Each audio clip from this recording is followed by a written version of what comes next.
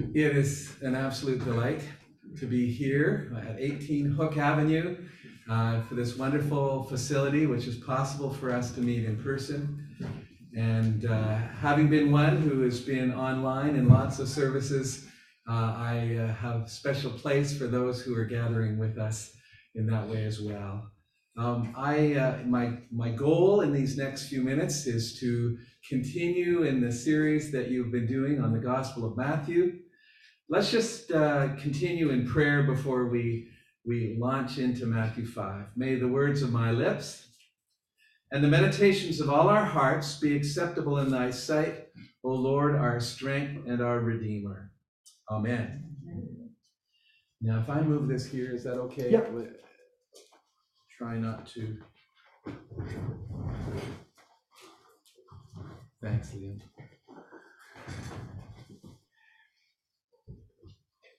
Well, you may well be aware, but for those who perhaps this is your first time with Christ the King, this church has a wonderful tradition of faithful study of the scriptures week by week.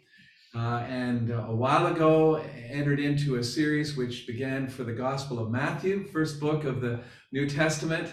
And we're now into what's called the Sermon on the Mount. And a number of weeks have already gone on this. A couple of weeks ago, Glenn preached on Matthew 5:17 to 20. And then last week, I believe Roger spoke on three sort of test cases or examples that flowed from that Matthew 5:17 to 20. So for text, the two sections that we're thinking of is Matthew 5:33 to 41, or 42, is it? 42. The first one, it's again, you have heard that it was said to those of old, you shall not bear false witness, but shall perform to the Lord what you have sworn. But I say to you, Jesus said, do not take an oath at all. And later he said, let what you say be simply yes or no. Anything more than this comes from evil. And the second section is, he said, you have heard that it was said, an eye for an eye and a tooth for a tooth. But I say to you, do not resist the one who is evil. But if anyone slaps you on the right cheek, turn to him the other also. These are pretty famous portion of scripture. Lots of people who know no scripture at all know about turning the cheek, etc. And so it is that we find ourselves right at the heart of this great portion of Jesus' Sermon on the Mount. Jesus, of course, is the King. He's the anointed one. And so in this kind of manifesto that we call the Sermon on the Mount, he is sharing what new life under his rule looks like. And it's interesting, for instance, I was thinking this week about the Thessalonian church, a young church that Paul is recorded in Acts 17, the beginning of that church. And immediately they got themselves into trouble. And it says, and when they could not find them, they dragged Jason and some of the brothers before the city authorities, shouting, these men have turned the world upside down and have come here also. And Jason has received them, and they are all acting against the decrees of Caesar, saying that there is another king, Jesus. Well, if you're going to be criticized as a church, and of course with the name Christ the King, what better way to be criticized is to say they talk and act if there is someone that they are to live under his rule, and his name is Jesus. Jesus the Christ. Well, as I mentioned a couple of weeks ago, Glenn preached on Matthew 5:17 to 20, which is a particularly critical portion, because as you make your way through the Sermon on the Mount, I don't know how you feel or have felt, but I find it pretty overwhelming. I'm old enough that I would remember a movement that happened in North America that was pretty big at the time. It was called Basic Youth Conflicts. And you would go and the main speaker would with an overhead projector. In those days, that was a deal. And 30,000 people, and there would be other venues, and he would make his way through teaching on new life in Christ. Well, a lot of people were very excited about it, but for me, I kind of staggered out. It seemed like teaching after teaching just laid another layer of weight on my shoulders. I can't do what I know, let alone what I'm still now learning. And I don't know if that's an admission of my failure. There was a famous thing that he had, which was people would wear buttons, and the buttons would have PBPWMGINFWMY. And what that stood for was, please be patient with me. God is not finished with me yet. But even although that encouraging sentence was there, I found myself, whenever we went through that, as finding it heavy. And it's very possible that you're finding the Sermon on the Mount, the fact that even what you do know about the law is heavy, but Jesus takes it another level, doesn't he? He said, do not think that I've come to abolish the law or the prophets. I've not come to abolish them, Jesus said, but to fulfill them. For truly I say to you, until heaven and earth pass away, not an iota, not a dot, will pass from the law until all is accomplished. Therefore, whoever relaxes one of the least of these commandments, and he knew what he was talking about because he was about to talk about 6 examples of where the law had lost its force by the tradition relaxing things in one way or another. Whoever relaxes one of these, of the least of these commandments and teaches others to do the same will be called least in the kingdom of heaven. But whoever does them and teaches will be called great in the kingdom of heaven. And now here's the crunch. He said, for I tell you, unless your righteousness exceeds that of the scribes and Pharisees, you will never enter the kingdom of heaven. Unless your righteousness exceeds that of the scribes and Pharisees, you will never enter the kingdom of heaven. That was a big surprise. And you've been hearing about that week by week, because in fact, the scribes and Pharisees were known for their exhaustive following the law and having it broken down in all sorts of subsections of subsections of subsections, all of which they prided themselves on the fact that they were fulfilling them right to the end. And yet Jesus is saying, unless your righteousness is better than that, you can't enter the kingdom. You have no place in the kingdom of heaven. Well, I want to suggest to you that for people like me who could be overwhelmed, for people who, the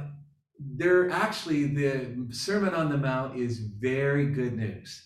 And so even as we go to 2 more examples today, I want to suggest to you there are 3 reasons why I believe it's good news. First of all, Jesus has given a huge endorsement of the Bible. He's saying, I didn't come to break it down or destroy it or undermine it. So when he said, you have heard it said this, but I say, he's actually endorsing the Bible. He's fulfilling the Bible. Now, yes, there are times where, in terms of the fulfillment, the ceremonial law, for instance, of the sacrificial system and so on, in his one sacrifice made once for all, he has removed the need for sacrifices. So some of the things change. But in terms of the core, the moral imperatives of the law, he's not only come to fulfill them, but to call us to deeply abide by them. Huge endorsement of the Bible.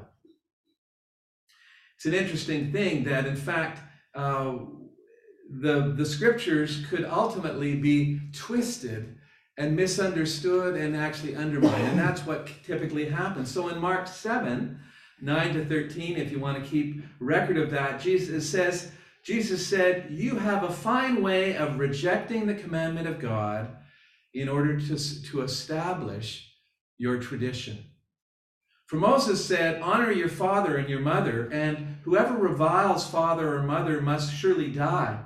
But you say, if a man tells his father or his mother, whatever you would have gained from me is korban, that is the technical term for given to God, then you no longer permit him to do anything for his mother or father, thus making void the word of God by your tradition that you have handed down. And so these kind of things were what was going on, that in fact they were giving the evidence of adherence and compliance to the word of God, but actually legalists are very good at doing that, and yet the heart of it, the spirit of it, the reality of it being more and more eroded, so that finally in this case, they're not only not doing it, they're not doing it at all. In fact, they're insulating themselves from having to care for their parents by calling it Corban. Jesus said, and this is an interesting thing, when we get to Matthew 11, it'll be a few weeks, I guess, before you get there. But in Matthew 11, speaking of John the Baptist, he said, "Truly I say to you, among those born of women, there has arisen no one greater than John the Baptist. Yet the one who is least in the kingdom of heaven is greater than he." So not only is there the endorsement of the Bible, which I believe is good news. So when you can rest, you can know that the scriptures are there and they're trustworthy. And Jesus himself, the very Son of God, has submitted himself to them and is committed to fulfilling them. That's big. God is not a man that he should lie, it says in Numbers 23. But more than that, the scriptures, in fact, drive us to the conclusion, as Jesus said, that even the best of the best, and he's talking about John the Baptist, in and of himself, could not be part of he's the least in the kingdom. Why? Because even John the Baptist needed a Savior. And so the good news of the Sermon on the Mount is that it exposes us to the reality of our need for a Savior. Paul talks about it as a schoolmaster. It drives us to our knees and drives us to humbly recognize we need a Savior. You can't do it. You can't make it. You can't get there. And more than that, it also makes clear that, in fact, the Holy Spirit, who, according to the New Covenant, not only sprinkles us clean, but in fact gives us a new heart.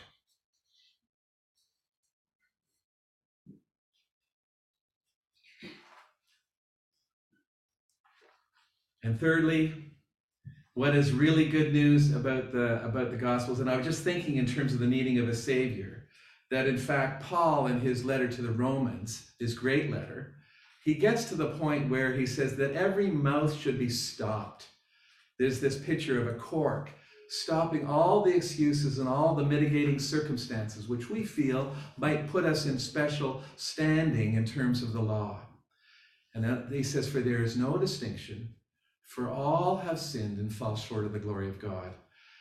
The good news of the Sermon on the Mount is it exposes us to a need for a Savior. And of course, Jesus is that Savior.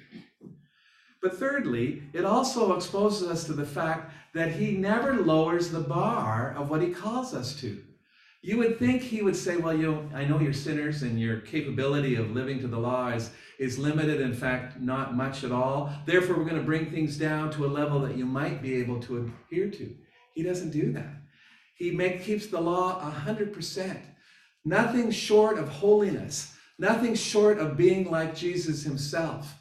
And so that is the good news, because in fact, what it means is the Savior not only forgives us, but the Savior comes to transform our lives and to change us from one degree of glory to another. And that ultimately, he's going to make us to be like Jesus. "See what kind of love the Father has given us," John says, "that we should be called children of God, and so we are. The reason why the world does not know us is that it did not know him. Beloved, we are God's children now, and what we will be has not yet appeared. But we know that when he appears, we will be like him." We'll be like him because we'll see him as he is. And everyone who thus hopes in him purifies himself even as he is pure. That's 1 John 3, 1-3. And so the good news of the Sermon on the Mount is not only does the Bible stand, not only does it drive us to our need for a Savior, but it also shows us that rather than leaving us in our sinfulness and unworthiness, he gives us a standing of righteousness, and then in real time, he begins to change us. And ultimately, we're going to be changed fully. He'll complete the job. I find those things change everything in terms of my capacity to receive and enjoy and recognize the good news of the Sermon on the Mount. Well, so we get to, there are two passages, 33 to 37 and 38 to 42. First, 33 to 37, about oaths. Again, you have heard that it was said to those of old, you shall not bear false witness, swear falsely, but shall perform to the Lord what you have sworn. But I say to you, do not take an oath at all, either by heaven, for it is the throne of God, or by the earth, for it is the footstool, or by Jerusalem, for it is the city of the great King. And do not take an oath by your head, for you cannot make one hair white or black. Let what you say simply be yes or no. Anything more than this comes from evil. I believe the issue here that Jesus is addressing is not so much the failing of oaths, though that's what he's addressing. But what he's talking about is that he is calling us as his followers to be people of truth. Truth in our heart and truth that comes from our lips. So that when we make a statement or a promise, it's trustworthy because we are committed to following through. So God is looking for people who are truth tellers and like he is.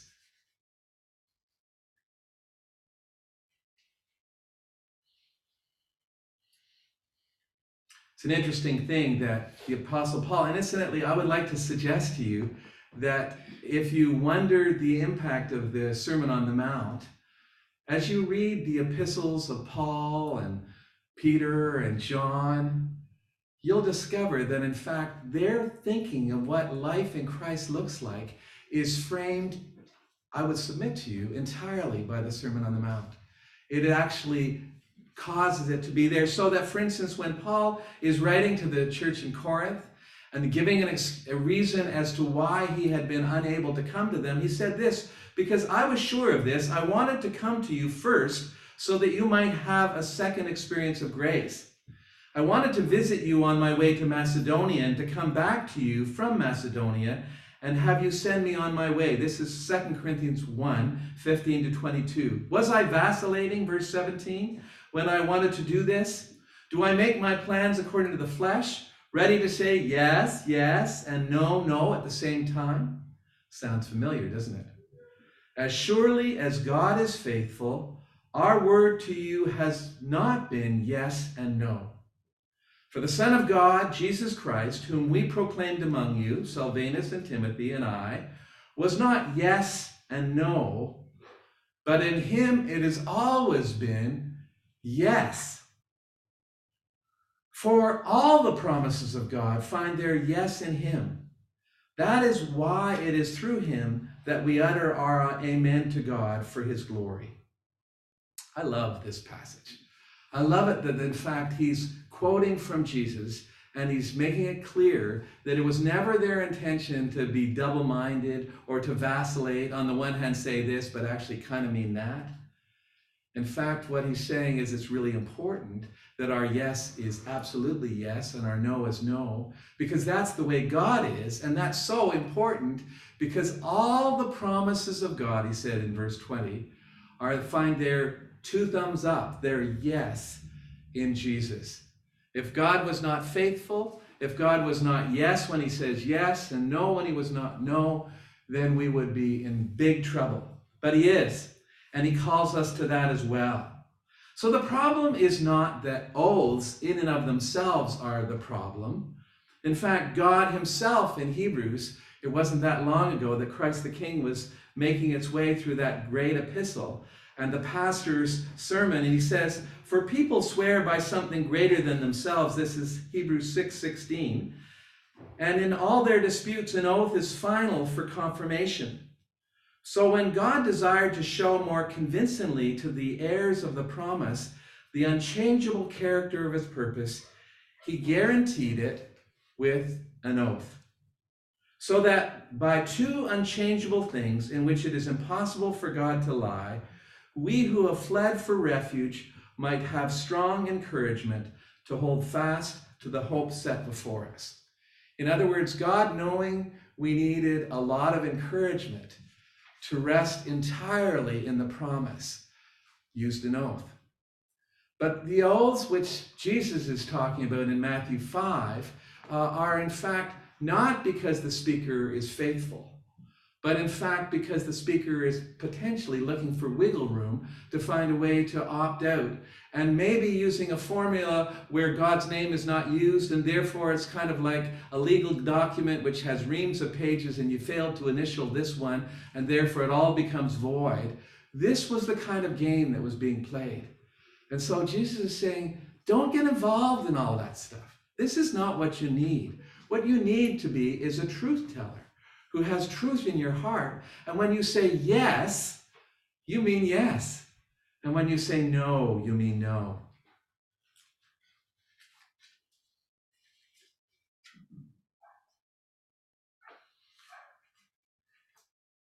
We need a work of the Lord in our hearts to make us to be people of truth, where in fact we are trustworthy, so that when we speak, we follow through.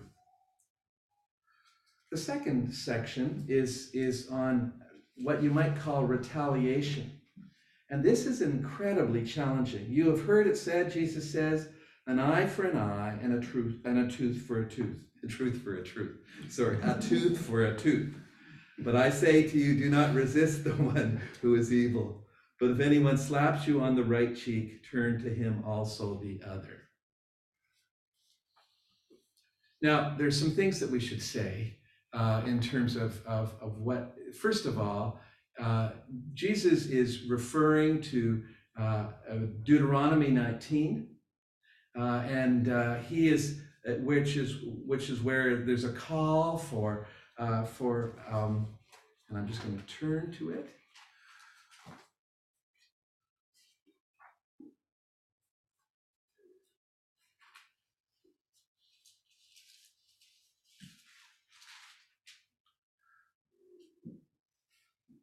And the rest of you shall hear, and it says this, the judges shall inquire diligently, and if the witness is false witness and has accused his brother falsely, then you shall do to him as he had meant to do to his brother. So you shall purge the evil from your midst, and the rest you shall hear and shall fear, and shall never again commit any such evil among you. Your eye shall not pity, it shall be life for life, eye for eye, tooth for tooth, hand for hand, foot for foot. That's Deuteronomy 19, 18 to 21. So Jesus is quoting a portion which is about the court system. It's about a society which is committed to protecting vulnerable people, protecting folks and calling to account those who have violated this. This is the job of the courts, and this is a judge that he's talking to. But what Jesus is talking about in his call is that this is for the courts to do, and it's not an argument against defending yourself. It's not an argument against or allowing for abuse to run riot. It's what it is about. It's about the fact that it's calling you as an individual and in your heart to be a person who does not retaliate in kind, does not take personally the responsibility to make even whatever wrong was done to you. And this is an extraordinary call of Jesus, which he gives.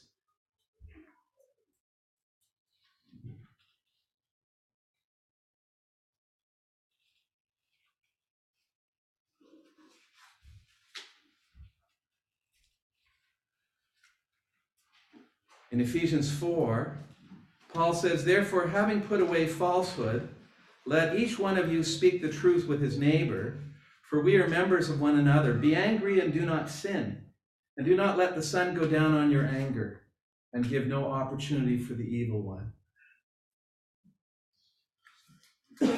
Paul meditated a lot on the Sermon on the Mount. And I think he meditated on 38 to 42 a lot as to what that meant. Listen to what he says in Romans 12, which is an extraordinary clarification and meditation on the Sermon on the Mount. Let love be genuine, Paul says. Abhor what is evil, hold fast to what is good. Love one another with brotherly affection. Outdo one another in showing honor. Do not be slothful in zeal, be fervent in spirit, serve the Lord. This is Romans 12, starting in verse 9. Rejoice in hope, verse 12. Be patient in tribulation, be constant in prayer. Contribute to the needs of the saints and seek to show hospitality. Bless those who persecute you. Here it is. Bless and do not curse them. Rejoice with those who rejoice. Weep with those who weep. Live in harmony with one another. Do not be haughty, but associate with the lowly. Never be wise in your own sight. Repay no one evil for evil. This is turning the cheek. But give thought to do what is honorable in the sight of all. If possible, so far as it depends on you, live peaceably with all. Beloved, never avenge yourselves, but leave to the wrath of God, for it is written, vengeance is mine, I will repay you, says the Lord. To the contrary, if your enemy is hungry, feed him. If he's thirsty, give him something to drink. For by so doing, you will heap burning coals on his head. Do not be overcome by evil, but overcome evil with good. I submit to you that this is Paul's meditation as a result of Matthew 5, 38 to 42.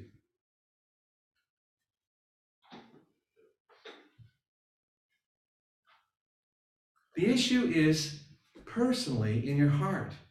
It's what you do with the wrong which is done to you. Will you harbor it? Will you respond in kind? Will there be an escalation of tension and potentially of violence? Or will you operate in love? And will you allow, where there is requirement of the law to be involved, then allowing the law to do its work, but you in your heart showing love?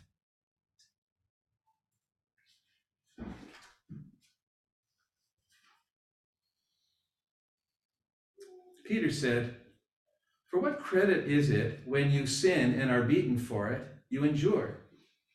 But if when you do good and suffer for it, you endure, this is a gracious thing in the sight of God. For to this you have been called, because Christ also suffered for you, leaving you an example so that you might follow in his steps. He committed no sin, neither was deceit found in his mouth. When he was reviled, he did not revile in return. When he suffered, he did not threaten, but continued entrusting himself to him who judges justly. He himself bore our sins in his body on the tree, that we might die to sin and live to righteousness.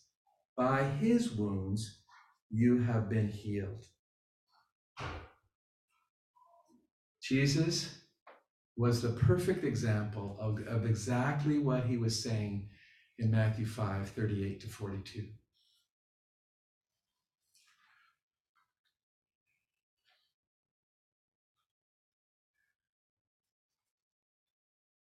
So what do we do with this? What do we do with this? First of all, I think we need to understand that this is not a pep talk, which is given to get you, come on, try a little harder. Obey the law a little better. Come on, come on. In fact, Paul, in his great letter again to the Romans, in that section, Romans 7 into the beginning of and 8, makes it clear that that kind of thinking, I'm going to do it if it's the last thing I do, is actually doomed to failure. And so make no mistake, when we talk about the going deeper in the law, fulfilling the law of Christ, it is something which requires of us not more effort, but more running to the Lord Jesus. So it is that, for instance, he said in Romans 7, what then shall we say, that the law is sin? By no means, yet if it had been for the law, I would not have known sin. Later he says, the very commandment that promised life proved to be death to me. For sin, seizing an opportunity through the commandment, deceived me through it and killed me. So the law is holy, and the commandment is holy and righteous and good. The problem's not with the law. The problem is my capacity to live out the law. Verse 13, did that which is good then bring death to me? By no means. It was sin producing death in me through what is good, in order that sin might be shown to be sin. Later he says, actually I wanted verse 8 to say, for sin, seizing an opportunity through the commandment, produced in me all manner of covetousness. You shall not covet. And Paul said, as soon as I heard it, it produced in me all manner of covetousness. So the effort to obey the law in and of itself is one which wisely, ultimately, he says, so I find to be a law that when I want to do right, evil lies close at hand. For I delight in the law of God in my inner being, but I see in my members another law waging war against the law of my mind and making me captive to the law of sin that dwells in my members. Wretched man that I am, who will deliver me from this body of death? But thanks be to God through Jesus Christ our Lord. So then I myself serve the law of God with my mind, but with my flesh I serve the law of sin. There is therefore now no condemnation for those who are in Christ Jesus. This is Romans 8:1. For the law of the Spirit of life has set you free in Christ Jesus from the law of sin and death. For God has done what the law weakened by the flesh could not do, by sending his own Son in the likeness of sinful flesh, and for sin he condemned in sin in the flesh. Listen to this, verse 4. In order that the righteous requirement of the law might be fulfilled in us who walk not according to the flesh, but according to the Spirit. So it's not, come on, I'm going to do it. Here goes. But in fact, it is looking to the Lord Jesus, who's Savior and Lord, who by the Holy Spirit sprinkles us clean, and then he works out in us the just requirements of the law that we were incapable of doing on our own. What we need, friends, is the transformation of the Holy Spirit. And the good news is, as we thought at the beginning of this time, is the Lord is committed to completing what he's begun. Dear friends, is it not wonderful that God has not only exposed us to a high standard, which he's never given ground on, but in fact, he's given us a means for forgiveness, and now he's working it out us. And I love that in 2 Corinthians 3, where it says, now the Lord is the Spirit, and where the Spirit of the Lord is, there is liberty. But we all with unveiled face, beholding as in the mirror of the Lord, are being transformed from one degree of glory to another, just as from the Lord the Spirit. This is the work of the Holy Spirit as we are exposed to the Sermon on the Mount. And so we rejoice in the fact that one day he will bring to completion what he's begun.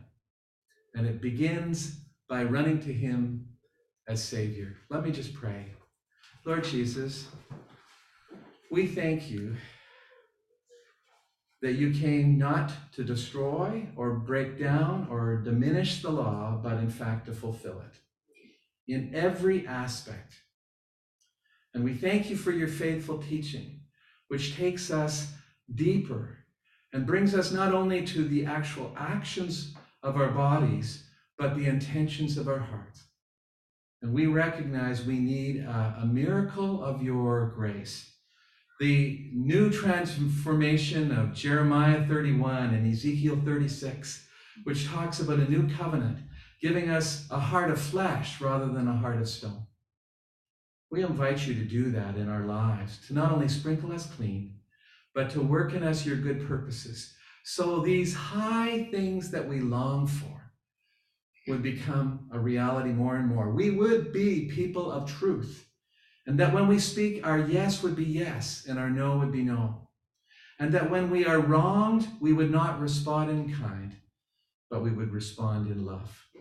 And all this we pray in Jesus' name. Amen.